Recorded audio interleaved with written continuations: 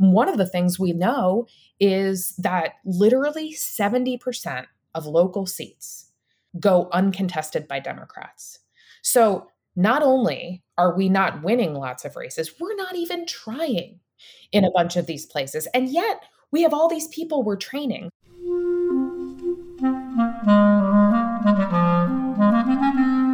Hello, this is the Great Battlefield Podcast. I'm Nathaniel G. Perlman. A great political battle is being fought right now between progressives and the forces of reaction on the other side. This show is about the political entrepreneurs and other progressive leaders who are finding new or improved ways to fight. My guest today, Denise Feriozzi, is a principal at Civitas Public Affairs and co-founder of the Pipeline Initiative.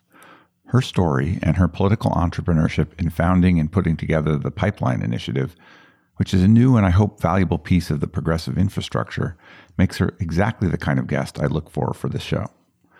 Pipeline supports critical leadership development across the country, and there are a lot of lessons for others working in our ecosystem in how she went about making it happen. I hope you will listen.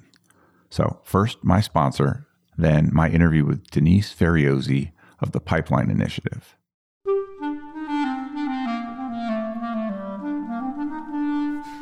Check out the large, detailed, and high-quality political data graphic posters from Time Plots.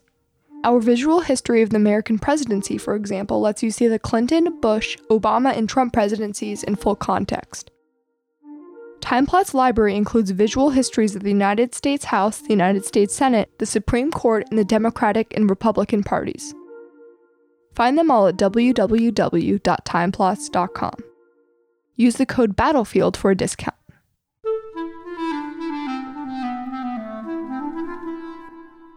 Denise, would you mind introducing yourself and giving me a quick biography? Yeah, happy to. I'm Denise Feriozzi. I am, by title, a principal at a firm called Civitas Public Affairs, and also a co-founder of the Pipeline Initiative, which is an effort to get more reflective candidates and staff running and winning at all levels of the ballot.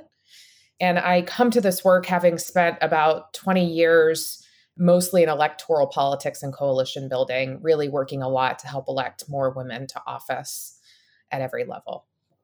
I've gotten so that 20 years seems short, but I know one can learn an awful lot and build quite a career during that time. Yeah. Where'd you grow up? I grew up in New Jersey, right outside of Philadelphia. Mm-hmm. In a political environment? Actually, I grew up in a completely, very, very apolitical environment. My mom and dad got divorced. My dad was a small business owner, a construction worker who owned a company called Feriozzi Construction that had been in the family since, they came from Italy to New Jersey.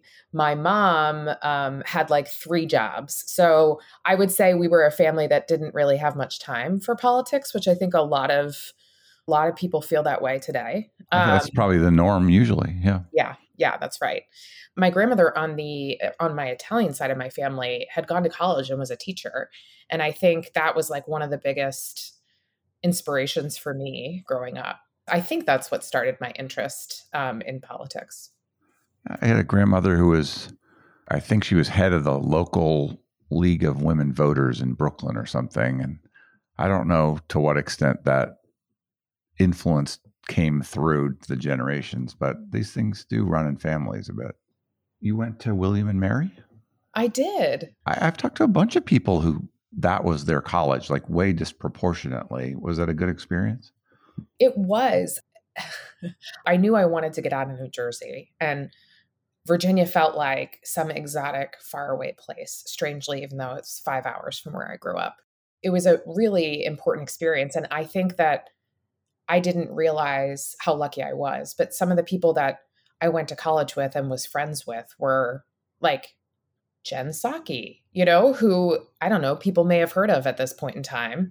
She's made a name for herself, yes. Yeah, and Stephanie Murphy, who's a member of Congress from Florida. And, it was a really, really special experience and a place where I learned, I think obviously both the like academic skills, but also I just like learned a ton about, how to meet people who I have nothing in common with and, make connections. It was a really eye-opening experience for me. Do you run across Nico Mealy, or is he I a think, different? yeah, I never did. I think he might be a little older, but Nico, if you're not, I'm sorry. Well, he's been around, even if he's, I think, considerably younger than me. Was it after college that you started doing campaign work? Yeah, so I graduated in 2001, and I went home to New Jersey to save some money because I knew I wanted to move to Washington, D.C. and be in politics, although I had no idea what that meant.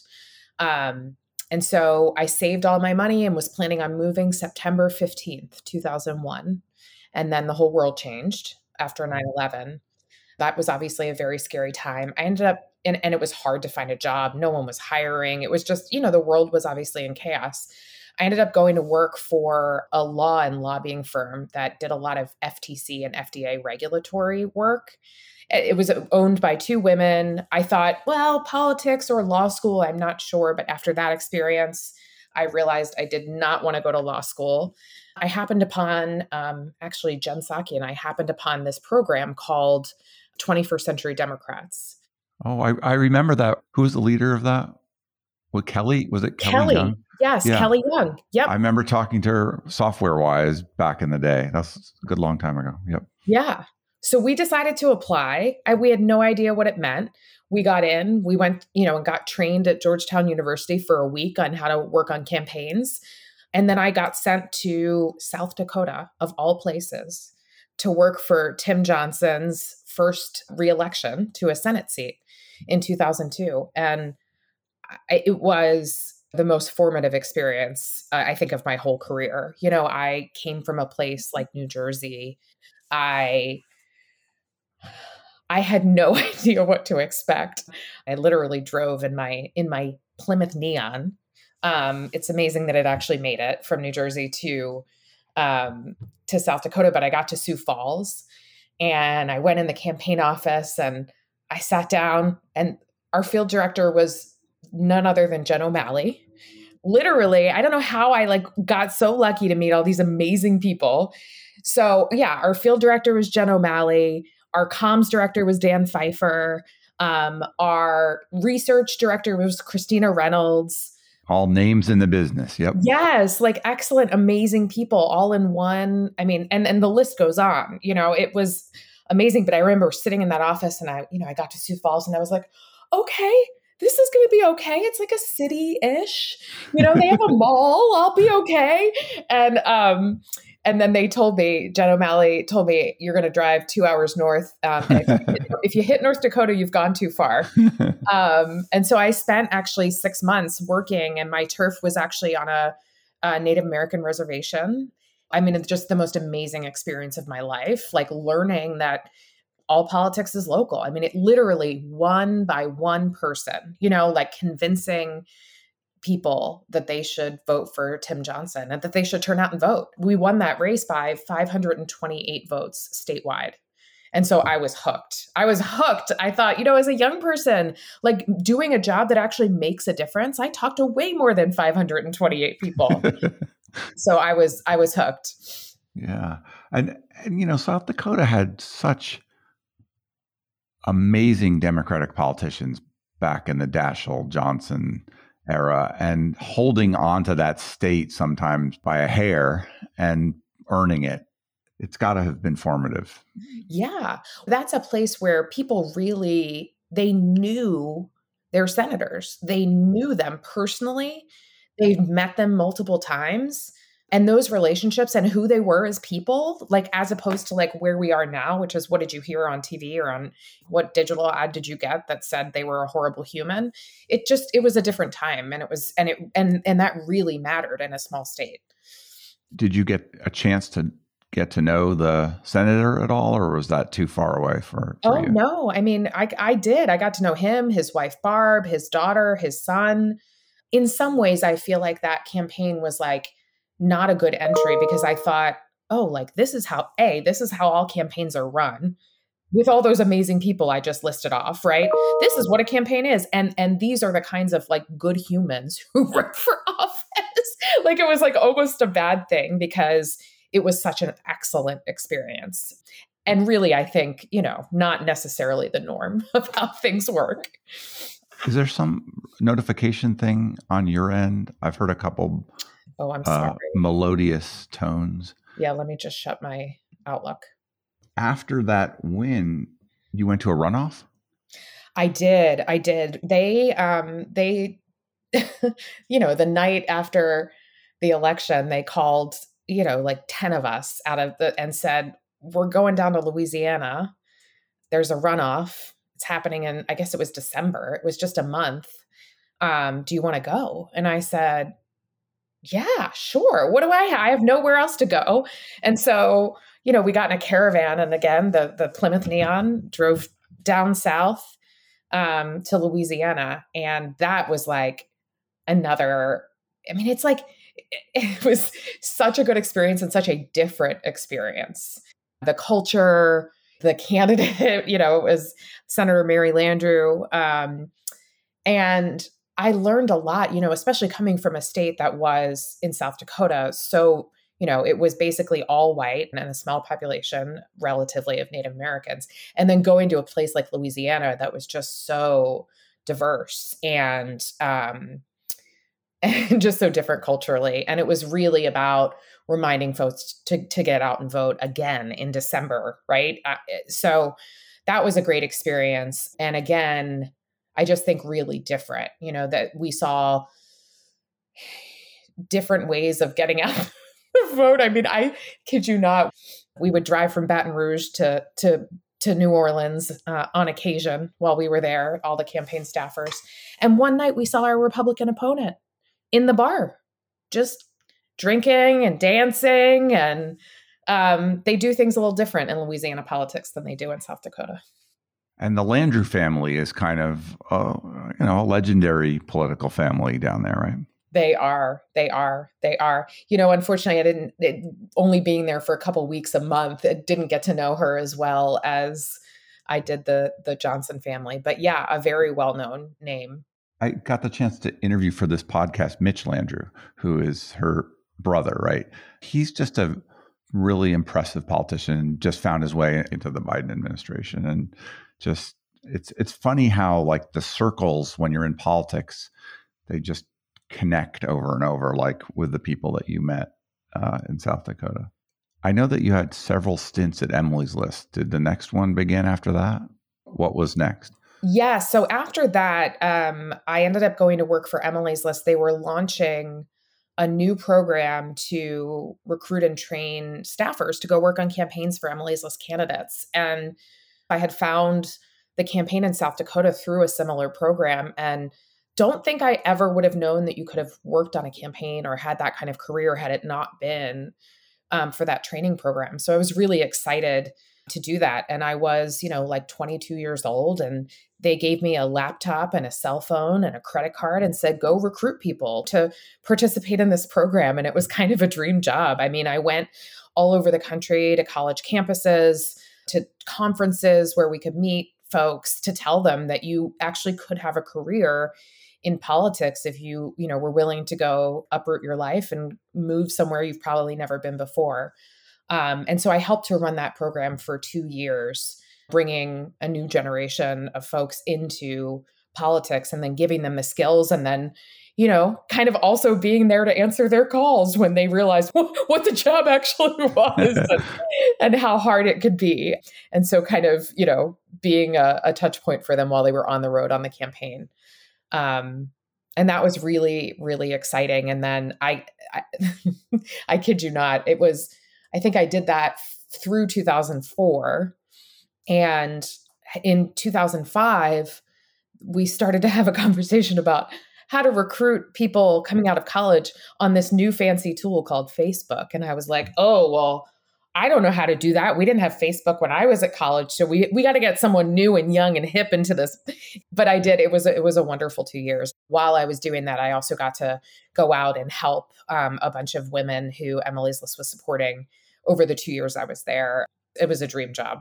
I'm trying to think back to when I was coming out of college and getting going. Not everybody has the gumption to go travel to South Dakota and then to Louisiana and then to go around kind of on their own to college campuses and speak in their own right and travel, and all of the things that it takes to organize yourself and not be too fearful and do that. Like, what was it in you that was allowing you to just go for it in that way?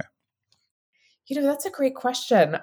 I just was always very, I guess, just really curious about the world and about, I grew up, we didn't travel a lot. We didn't have that much money to be able to do that kind of stuff. And one of the things that always inspired me was just like learning about new people and new places and figuring out a way to do that I could actually accomplish some of the goals I wanted and get to do that. I guess I was a little fearless. My mom and my dad never finished college. And, my mom always said, like, I'm going to work 3 jobs and you're going to college. I also think I felt like I needed to do big things to pay her back. But yeah, it was never a question, actually. And my sister went to art school, but then she went and she taught in China for a couple of years. So it must have been something about the way my mom raised us. Yeah, I think it's wonderful to see when young people do that and can do that. We both worked on the Hillary Clinton for president first run, 2006 through 8, in my case. What was your path to that campaign? Yeah. Well, I think having worked at Emily's List for 2 years, I really, wanted to help women win elections. And it was interesting because as the primary was heating up, I started to talk to a bunch of people who I had worked with in South Dakota who were going to work for then Senator Barack Obama, like all. Because Daschle had endorsed or was going to endorse him. Yes. Yes. And so all of the folks like that were, Paul Tooze was our person at the DSCC who was always in South Dakota, and Steve Hildebrand, and they were all Obama people. And so I was talking very seriously about doing that. And then Hillary announced. And I just had this like moment. I remember watching her announcement and saying like, I got to do this. Like, I can't not work for the woman. Like, I went through 2004 and there wasn't a woman in the primary in 2004 that ended up kind of being one of the top tier candidates. And I was at Emily's List. And, I just remember being like, what the heck is going on? There's not a single woman who's viable at this point in time. And so I called my friends from South Dakota and said, like, best of luck. I'll see you in Iowa. And I ended up going, and then they proceeded to handily kick our butts in Iowa. But I still, it was the right thing. I really believe in her still to this day. Yeah. That Iowa caucus, it was so outsized in that campaign. At least in headquarters, there was so much anxiety about it. I think that when you are the insurgent candidacy like Obama really was, it's more like Hillary was the incumbent and he was the insurgent. There is an advantage to that, to being the underdog. He was such a wonderful communicator, and that campaign was well done. But it was a real fight. Yeah. I think there is something. I think now that I think back about it, I mean, it was like just now that you can see clearly, right, in history, it's like it was his time. And the Iraq vote loomed over everything on the left, and it gave him a credibility in that she had lost, and I think that was the difference. Yeah. Well, I remember, I was the field director, and there would be protesters that would come in and shut down our offices that were protesting her vote. And like, it would literally disrupt our entire days. And they were really effective at that. And the other thing is they campaigned like the underdog. He went and met everyone. And just to that point about what it was like in South Dakota to have that one-on-one, like that is what Iowa voters, caucus goers expect. And that's what he did. I've been interviewing a series of people who are focused on the rural vote on our side, a highly financed. We've kind of let that part of our campaign apparatus dissipate. We're getting our butts kicked in that. And you were doing rural. You were really doing rural in organizing. Yeah. Yeah, rural. I mean, both in Iowa and I assume in South Dakota, you would count that as highly rural. All of it. That is a kind of campaigning that has to be very personal, right? End of the day. Absolutely. Absolutely. And it is highly personal. It's not about finding the most negative thing you can say about your opponent, but like engaging in a real discussion, both about what issues matter. And honestly, this is the thing I think we get the most wrong. How it impacts people's right. They're just their lives. These are not like, we all care. I care deeply about like lofty issues of morality and values and like what it means for, but like people are busy. They are stressed. This has been an incredibly disastrous 2 years. You might even say longer. We have to connect to like how this impacts or could possibly make better their day-to-day lives. And I think that's sometimes what we miss. And being able to engage in a conversation with them about what matters and how it affects their lives. And also doing it, civilly and the impact that people's neighbors and have on the way they think. Like, I just don't think we do that right. But we sure did in South Dakota. It was just one by one. When we run good campaigns, we do. And, when Hillary ran for Senate, she was all over the state of New York.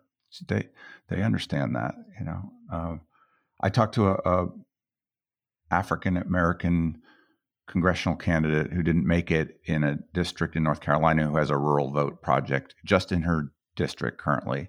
She sees what it takes and she's trying to do that local organizing. And I just really honor the people that go after that.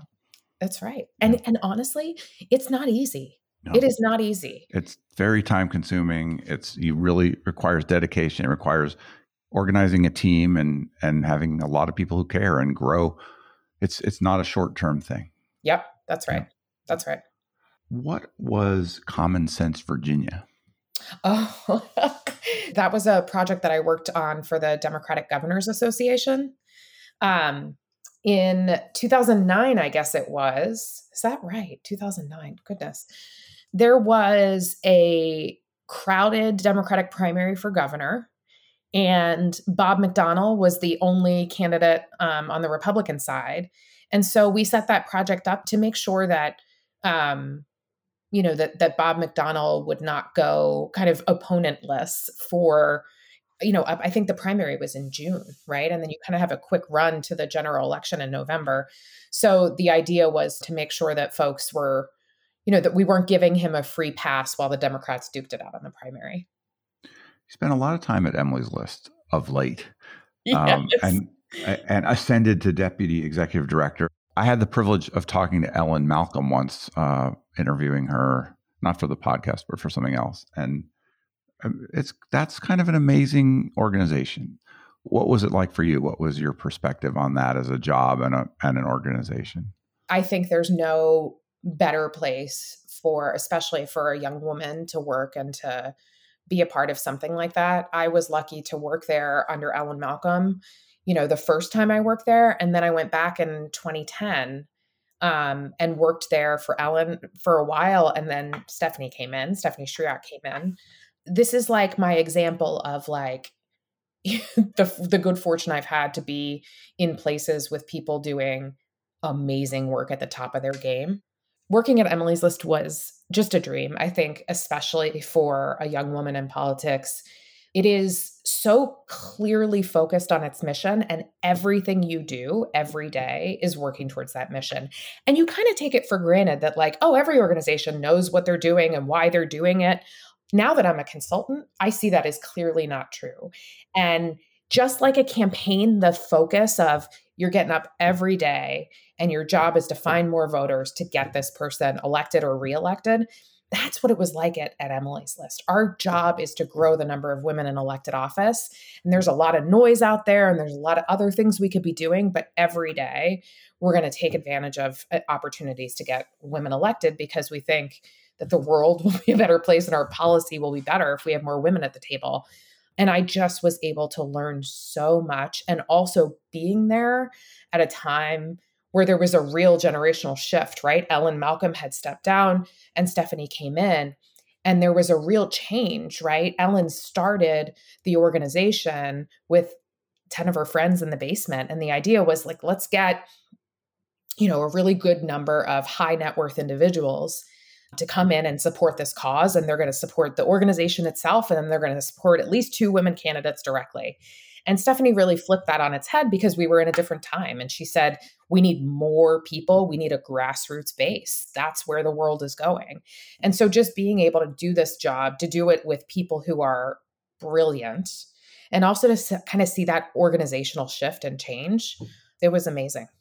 When I was working in political software, I sometimes went into organizations that either were using what I built or I wanted them to. And the 2 organizations that always stood out to me were NARAL and Emily's List, because I would walk the halls there and the staff was so predominantly female. And in so many other places, it wasn't. Was it still when you were there? And what did it mean to be managed and surrounded by people of the same gender in a way that a lot of our institutions really aren't in politics? It definitely was. I think there are probably more men there today than there were when I was there. And I think that's because it's become such a institution. It is a place everyone wants to work, regardless of your gender. Yes, we used to joke that each of the men who worked there had their own bathroom stall with their name on it because there were so few of them that they could each have their own bathroom stall. And the ladies' room was where you actually got work done. It was an amazing place to work. And for me, it was a dream because I was able to see, when I started there, I was pretty young.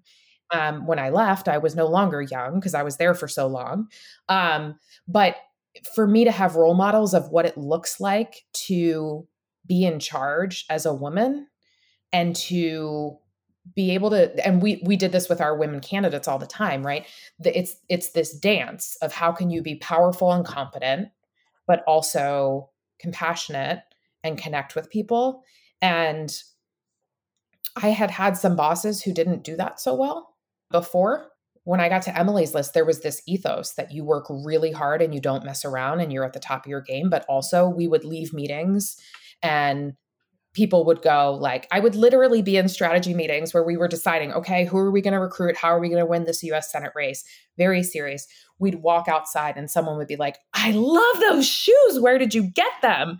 And so, I felt like it was this really, like you didn't have to compromise or be one or the other. You could be a completely badass strategist at the top of your game and also really enjoy and like be able to kind of talk about things that were not badass political strategies. And it was just fun. It was just really fun. And I felt really excited to get up and go to work every day, which, that's not the case for most of America, I would imagine.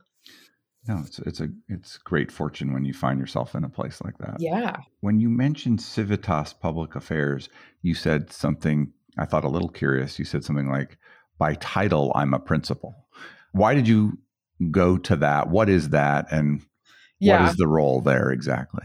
I'm a consultant at a public affairs firm, and I laugh because I never thought I would be a consultant. I think it's like a funny thing. It's like, what exactly is that? It's like the Chandler Bing phenomenon. Like, what do you do? And also, I think in politics, like consultants kind of get a bad rap, right? Like they're in it for not the right reasons or to make a bunch of money. And so I still have this funny identity about being a consultant.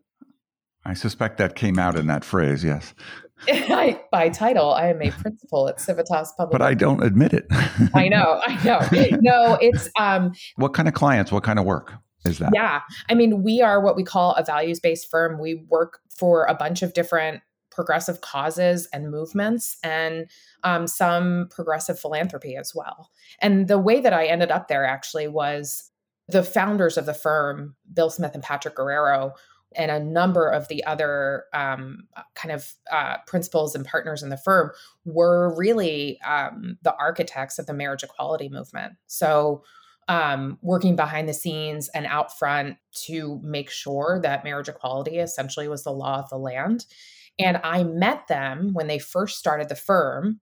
I was at Emily's List, and we were about to undertake what was a momentous campaign to elect the first openly gay member of the U.S. Senate in Tammy Baldwin.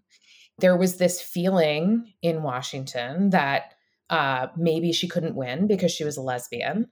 And it was Wisconsin after all. And so we ended up working with Bill and Patrick at Civitas, both to help us kind of build out a coalition of LGBTQ donors along with the women's community to make sure that we harnessed enough resources to her to help her win, but also to help advise on like, how do you run a campaign for the first openly gay senator? Like, what do we need to know? What are voters going to think?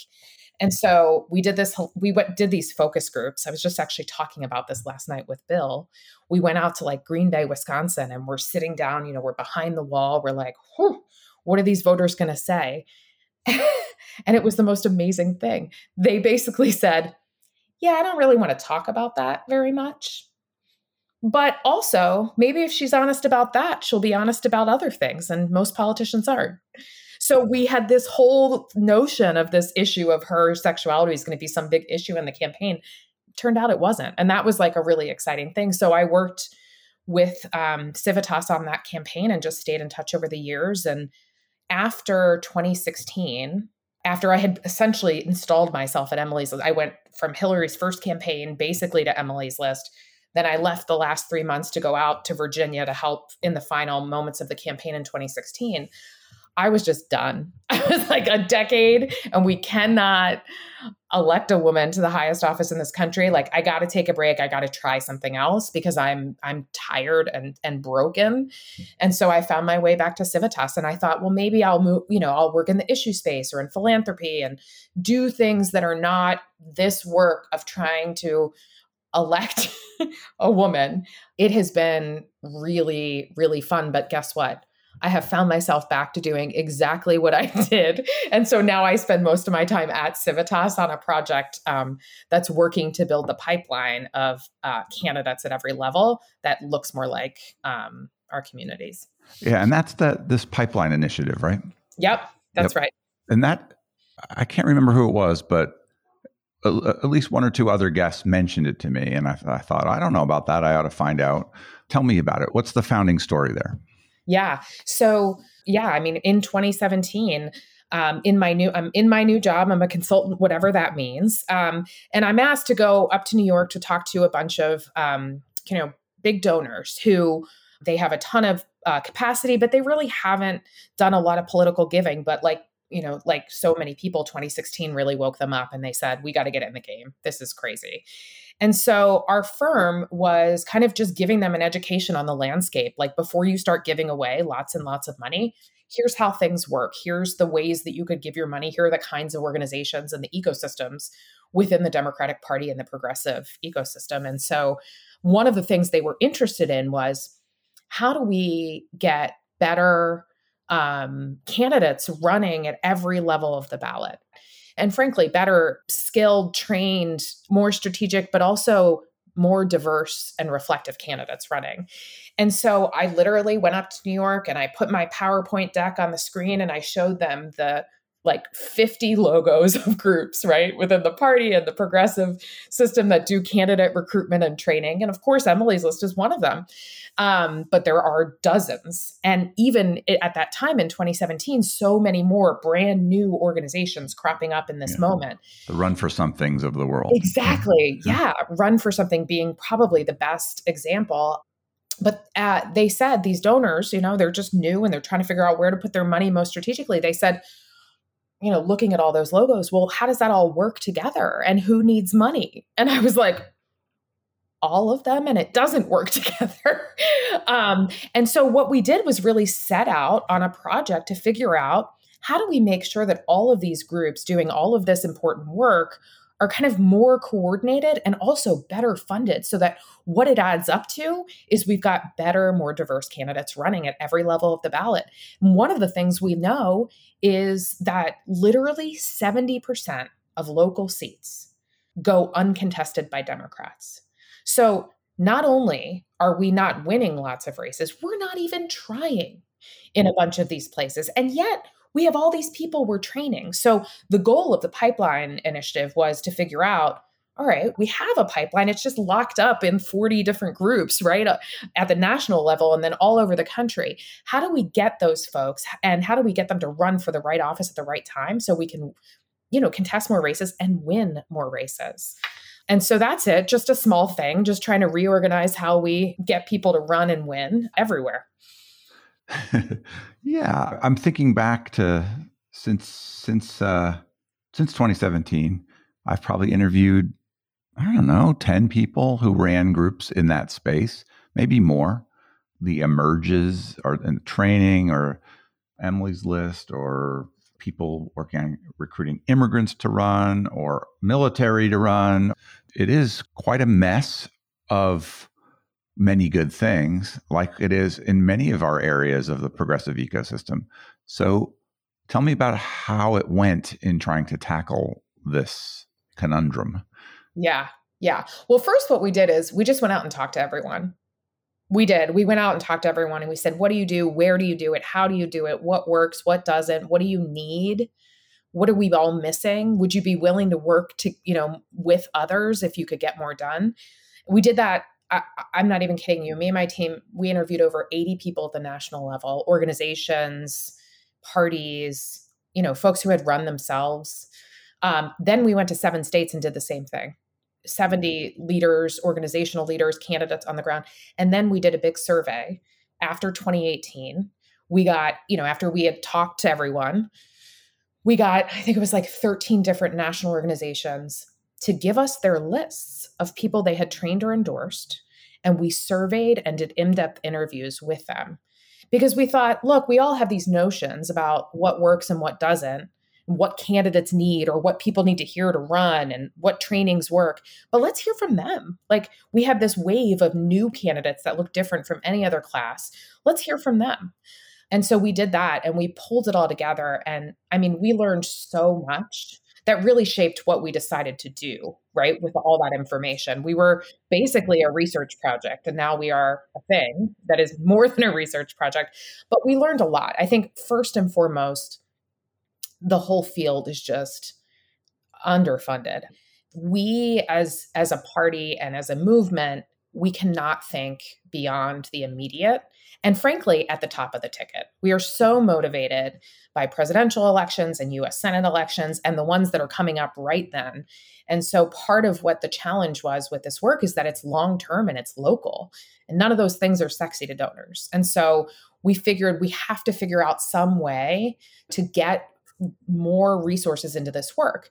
On the same side of that, donors were saying, but where do we even start? Everyone comes to me and says their training is the best and you should fund it and that'll be it. So we realized we needed some kind of way to tie all of the work together. Another thing we found was that there was an awful lot of candidate training available, but there were other pieces of the pipeline that were missing, right? We had these huge gaps. So there weren't staffers. We needed to train staffers and place them on those races. Then we heard from folks after 2018 that there were a lot of people there when they were candidates, but then when they were first elected, they just turned into like accountability targets. And these folks were like, I don't even know what I'm doing. I need to learn how to do this whole governance thing. So there was a big gap in the governance side. And then I think the third thing was that by and large, all of these groups that were totally different from one another, right? Whether they focused on young candidates like Run for Something or pro-choice women like Emily's List and Emerge, or New Americans or LGBTQ candidates or just candidates in Wisconsin at the state legislative level, they all agree. Or there's the group that texts recruits for local like county offices and things. Yes. Contest every race. Yes, who exactly. I love, and it works. It's crazy. It totally They've recruited works. a bunch of people. And they've actually recruited quite a diverse set of candidates as well, right? They all agreed that we needed that what good candidates looked like and the fact that we weren't doing what we needed right now. And that kind of everyone agreed that if we wanted to really come together and say, we're going to change this and we're going to make progress over time, we're all going to come to the table and give a little bit up, but we'll do it together. One thing that they agreed on is like, there was, and this was so crazy to me, there was actually no set of data. No sharing of data, and not everyone was maintaining decent data, probably. No, and also, literally, there's no list of every elected office in the country. Oh, right. So, like, I thought about, because when I was first at Emily's List, it was when all of the like America Votes was coming together. All these groups were coming together and using a shared voter file to say like, well, I'm going to target these voters in suburban Philly and so are you. So let's coordinate that. Like instead we're all sending mail pieces to the same house or knocking on the same doors. So I realized what we needed was kind of that infrastructure on the data and technology side for candidate recruitment, but it had to start with a list. So that's what we decided to do. We started what we now call, and just launched this past September, the Pipeline platform. And essentially what it is a list of every elected office in the country overlaid with shape files, right? So you can say, Emerge can say, here are the, 1,000 people we've trained in our states over the last, let's put them in this database and see where they could actually run. It also has current office holders, right? So who's the term limits, shape files, and then we're overlaying voter file and modeling data so that we can actually get demographic information on current office holders. So the idea is we have this pipeline, right? All these people, right, who are either trained or leaders in kind of civic engagement world or advocacy world, but they're all locked up within individual organizations. Well, what if we had this data set and we could put all those people in and then see, right? We could get more people running and winning instead of having, like Contest Every Race says, 70% of local races uncontested. Or, I think the other humongous problem that it creates is what we have now, which is a set of elected officials that are largely male, white, and old, right? And a community, and obviously a country that is changing. And so we want to do two things. One, we want to get folks who look like their communities running and winning. And we also want to have more people writ large, right, running in as many seats as possible. I have a sense of the ambitiousness of that project, and it's not small. I'm glad you're doing it. Did you form a nonprofit or an entity to do this? What's the organization that you created? So we have three. So we have a 501c3, a 501c4, and then we also have a taxable nonprofit corporation. Which is called the Pipeline Initiative, is actually the corporation. And that is the piece of this whole kind of constellation of organizations that holds our data and technology. And that's really important because we want to be able to provide this service, right, this data and technology to the groups, right, that are C3s and C4s. And that's what we're doing. We're providing it to them cost-free. But because we have a corporation, it means that other legal entities can also purchase access to this data. So we've just started reaching out to the Democratic Party and the different committees and the state legislative caucuses because they don't have this data either. Yeah. It's another example for me of things that could theoretically have been built by the party and might be built by a party that was doing everything well, but somebody outside tackled because it hadn't been done. What do you think of that relationship? Essentially, it's an adjunct to the party. It's part of the party. The party is everybody who works in alignment with it, in my mind. But what do you think of that? How you fit into this? So I'm a problem solver. I try not to waste too much time wishing and hoping that someone would do something. I think there's lots of reasons that they can't. First and foremost, the DNC, they got a lot of work to do, and they are primarily held accountable for winning presidential races. And so if that's your job, right, just like it's this, unfortunately, this is no one's job. So it's ours. Well, it could be split into, people running for Senate, people running for the House, people running in each state for the legislature, people running in each county party. The way the institutions are organized, if you're going to go across the whole country, you need it somewhere else, like you're doing it. Yeah. And the other thing is that if you just step back and say, there's only so much money in the world, right? That's going to get spent on this kind of work. I actually think there's a way to leverage that money smartly. Like the job that so many of the folks in our C3 space, which our C3 is called the Pipeline Education Fund, and it's focused on developing leaders from underrepresented communities. Like there is so much work that is done in a nonpartisan way just to say to folks, like, for example, new American leaders, right? Just to say, like, have you ever thought about getting involved in your government or running for office? It's like this very early pipeline building of like educating people about the possibility, especially for folks who don't wake up thinking, I'm going to be the next president, right? So I actually think it's much more efficient and smarter to spend C3 dollars doing that early pipeline work. There's a part that is best spent using C4 dollars. You can only do so much, right? In a C3. You can do more in a C4. But if we could reorganize the whole ecosystem where we're spending the money most efficiently, right? And then the party takes these folks and elects them, right? Like that's actually a much more efficient way to do business. And that's why we've set this up the way we have. It is not that easy to build a data/software hub, as I bet you have discovered. How did you go about that? Did you contract that out? Did you bring in developers? What happened? Well, let me just tell you, first of all, I am not a data or technology person. I tried so hard. I went around, I asked a bunch of people, hey, don't you think someone should do this? Maybe you should do this. Like this is not my job, you know? Who should be doing this? Like, we need this. We clearly need this. And no, I had got no takers. And now I see why. My goodness, it is complicated and expensive and it takes long. And frankly, the political implications of how you build something and who owns it and how people get access. I mean, it is enormous. And people's lists in politics, that is gold. It's very complicated to navigate all of those things. It takes a lot of skill and knowledge about who the players are, I'm certain.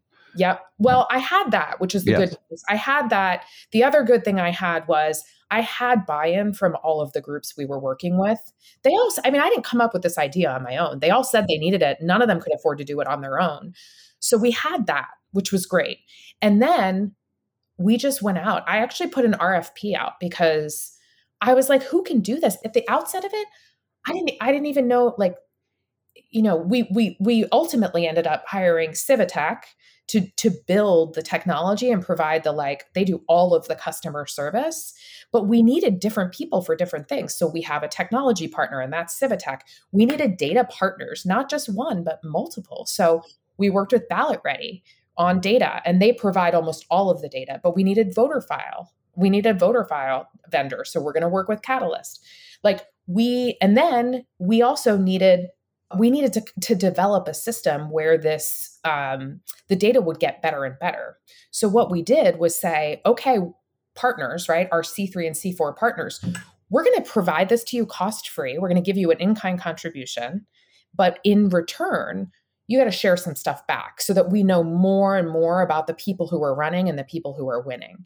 And that took a really long time to figure out, like, what is the balance of give and take, right? Of what people will do to kind of make an asset better for the whole community. So that's where we are now. I know the people at Ballot Ready and Civitech and Catalyst, at least leaders. How did they do for you? How much headache were they, or what was the experience like? I mean, honestly, it's been great. I think that if they weren't committed to the idea of this, it never would have worked. This is not, and Jeremy from Civitech and Aviva from Ballot Ready will tell you this, and I'm sure Michael from Catalyst, this is not a moneymaker. This is not I've told them up front, I'm not a good business person, right? We're trying to change the world, and, we all got to give a little, right? So they've been excellent. And it's been, building something like this that is new and, again, rooted in all of these questions about ownership. And it's been tough, but we've worked through all of it together because I think they're all really committed to the fact that this is ridiculous that it doesn't exist. It's ridiculous. And we've got to do something. So to what extent does it exist now, and to what extent is it still coming along? Yeah, I mean, it exists. We have a functioning platform. We're finalizing some of the most important kind of technological features that will allow our partners to do their work. And we have 35 groups onboarded and using it. How do you decide? There would be people you wouldn't want to have access to it, I assume. How do you decide who gets it? What does it take to qualify? Yeah. So first and foremost, we use our mission statement to decide. So through the C3, you can get access if you are committed to developing leaders from underrepresented communities. So we classify that in 6 different categories. It's women, BIPOC, LGBTQ plus, new Americans or immigrants, young people, and working class. So if you're doing that work, then on the C4 side, we provide access to groups who are working to develop diverse progressive candidates and leaders. Again, same 6 groups. And then the Pipeline Initiative Corporation will be partnering with folks who do that work and also the Democratic Party. What if an academic who studies the space wanted to take a look at it? Or, I mean, are you going to allow people who might have research agendas? Yeah, I think one of the things that we are going to do is because the technology in itself and the ability to use it to do work is one thing, and that's our primary goal. We've realized that the data set that we're building is just going to provide a huge amount of information that no one has. So I think we have decided, kind of research and analysis, if it furthers our mission of highlighting the problem, we're going to do it. Yeah, that's great. I'm guessing that you start the funding with that group of donors that you were talking to in New York. But how did you fund this? It doesn't sound free to pull together these partners and the data and get it built and many other things I assume you're having to do. Yeah. So philanthropy, I mean, we have raised, and I should say the technology and the data is just one piece of what we're doing. There are 2 other big functions that our C3 and C4 do. One is just kind of ongoing convening and collaboration amongst the community. So we have a national steering committee of groups like Run for Something, Emerge, New American Leaders, et cetera, Emily's List, and more. And you can see that we have our C4 website is pipeline.fund. You can check out our whole list of partners. And then we have state groups in 15 states now that are doing the kind of year-round work of recruiting and training folks. Those are groups like Represent Georgia, Great Lakes Political Academy in Michigan, Lead Pennsylvania, and again, 15 states of groups like that. Do you go out and recruit groups? I mean, it feels like you should have all 50 states. Like, do you say, darn it, I don't have any Arkansas? Yeah, no, the crazy thing is that they find us. Well, yeah, but there are going to be ones that don't. But now it's circulating in the community that this is going. Yeah. Yeah. So we keep finding new groups. And then the other cool thing that's happening is that there are like the progressive infrastructure in a number of states, which is a lot of the times like led by either like the donor, there's a collection of donors who work together in the state, or there's like the America Votes C4 table. They've been coming to us and saying, we want to build something like this. We see that this is a missing piece. How do we do it? And now we can say, well, let me give you like the models. In Florida, they do it this way. In Pennsylvania, they do it this way. In Georgia, they do it this way. And let's talk about the politics of your state and what might make the most sense. Look, I'd love to be in a place where I'm proactively building chapters. We're not quite there yet, but I think that's the future.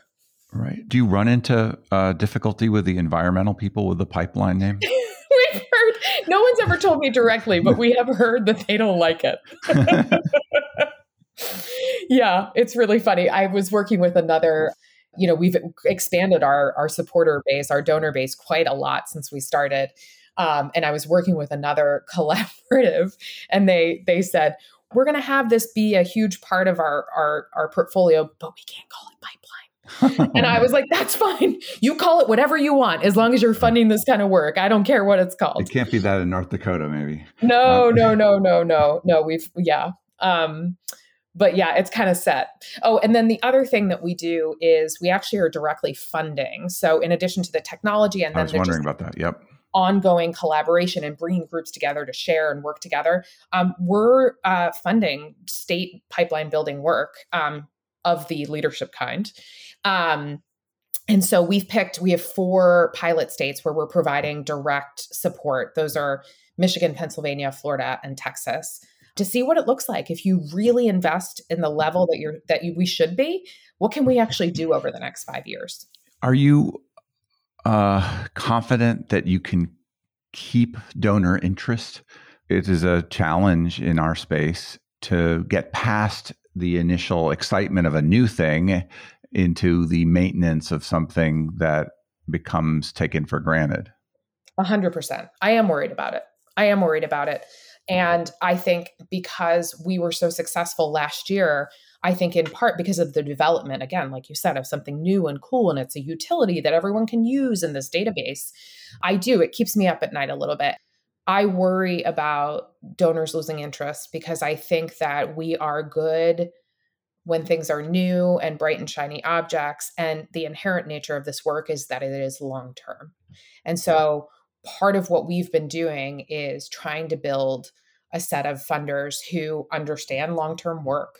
We've had a lot of success with some philanthropy and getting multi-year gifts, which, my goodness, just changes the way you can do your work. You can plan and you can relax a little and count on something. Yeah.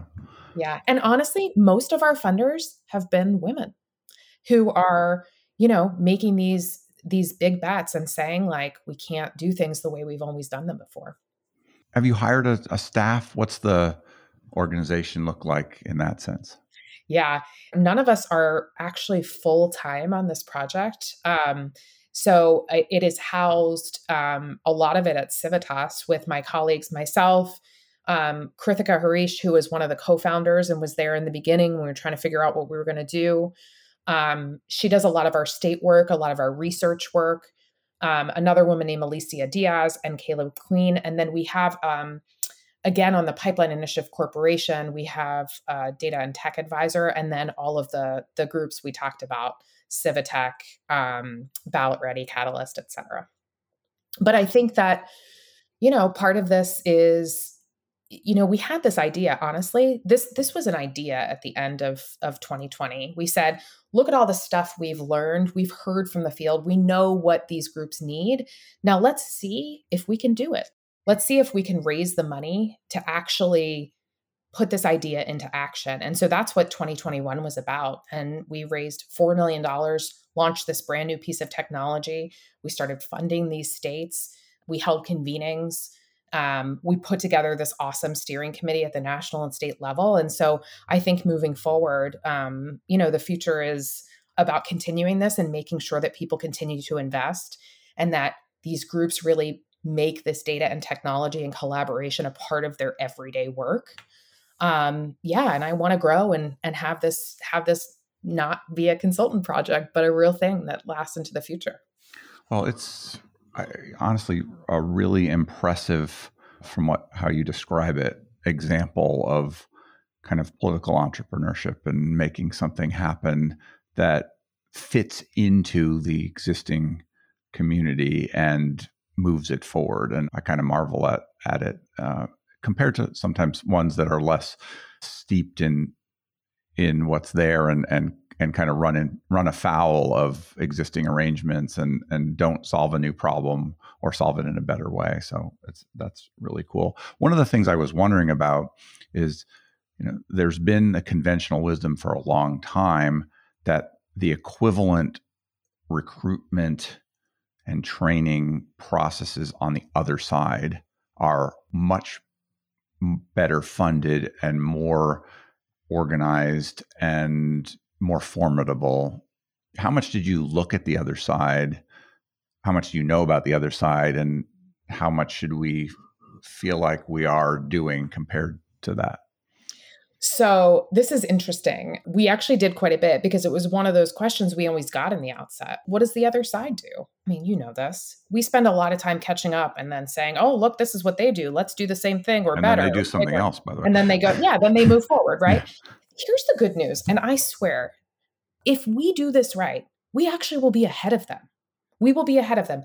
They have no such tool, but the truth is they don't need it. I hate to say this, but they're not at all concerned about the demographics of the people that are running for office. They would be just fine. And frankly, they work on this, getting folks who are self-funders rich old white guys who already have a network of people to run. And it's just not as hard when you have people who have grown up in a privileged environment and never thought that it was impossible for them to do anything. It's just easier. So our infrastructure and our plans cannot mimic that. It's just a completely different ball of wax, right? We have a complicated patchwork of all different kinds of groups who need different things. What it means to run as an LGBTQ candidate versus a new American. Lots of unique constituencies. Totally. And it's grown up organically like that. And you can't go in with a bulldozer and reshape it.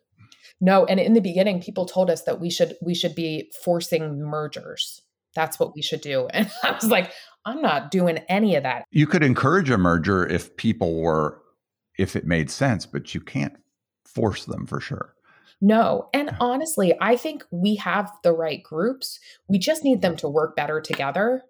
And we need this to be funded, and it needs to be connected to a shared strategy and shared data. So that's what we're building. The other side, they have two groups. It's really it's the Conservative Leadership Institute, that's funded at like $30 million a year, no matter if it's an on year, an off year, they're winning, they're in power, they're not.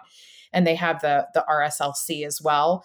And, we have 100 groups and none of them are funded at that level. So this is where we are. We think this is the best solution, is like, how do we make it work together better?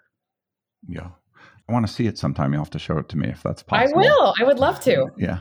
What question did I fail to ask you that I should have? Maybe what do you hear is the hardest thing about running for office, or what do candidates actually need that they're not getting? Or I personally I don't interview candidates except when they have gone on and done something entrepreneurial in general. I have interviewed certainly people like Mitch Landrieu or Martin O'Malley or Howard Dean that have run, but I'm interested in people like you who are trying to make the system work or thinking about the democracy and how we can save it in this hour of need, things like that.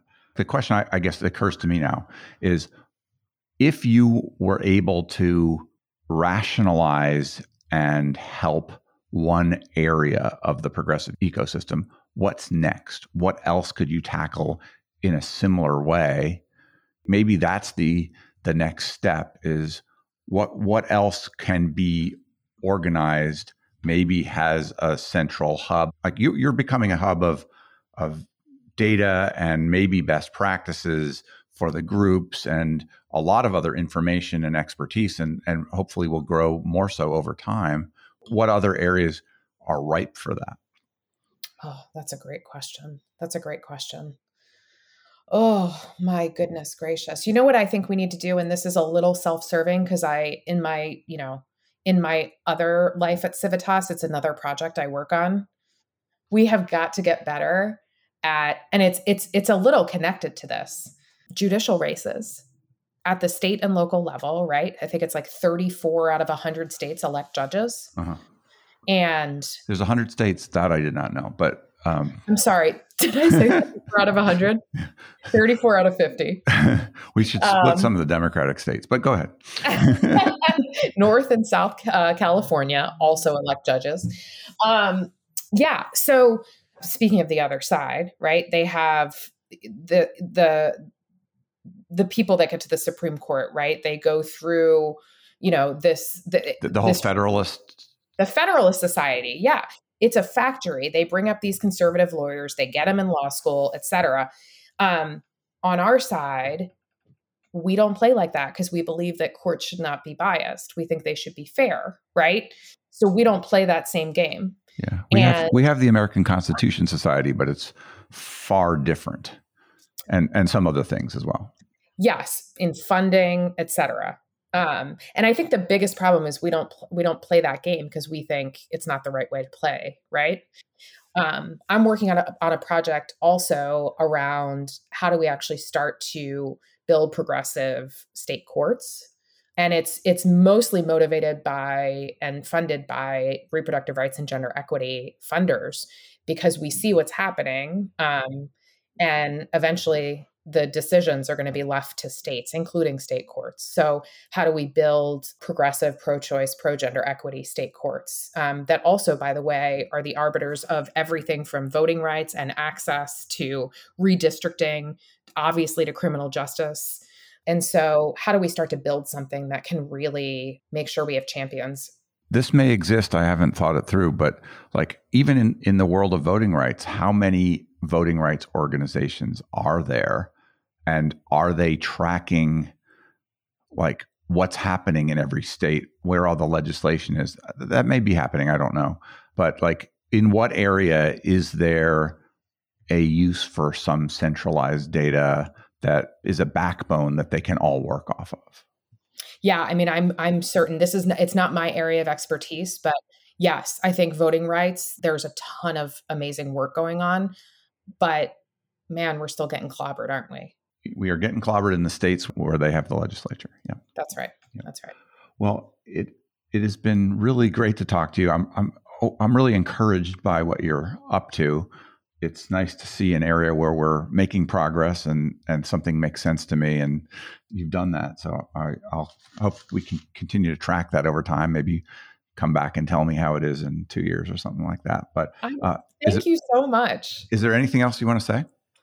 No, just that I appreciate you caring and actually understanding what I'm talking about and like asking really insightful questions. It can be complicated, right, to explain this, but it's so important. And so I just appreciate you taking the time. Well, I hope you can share this around. Maybe it'll be something you can use for whoever might listen to a podcast to understand better what you're up to. I will.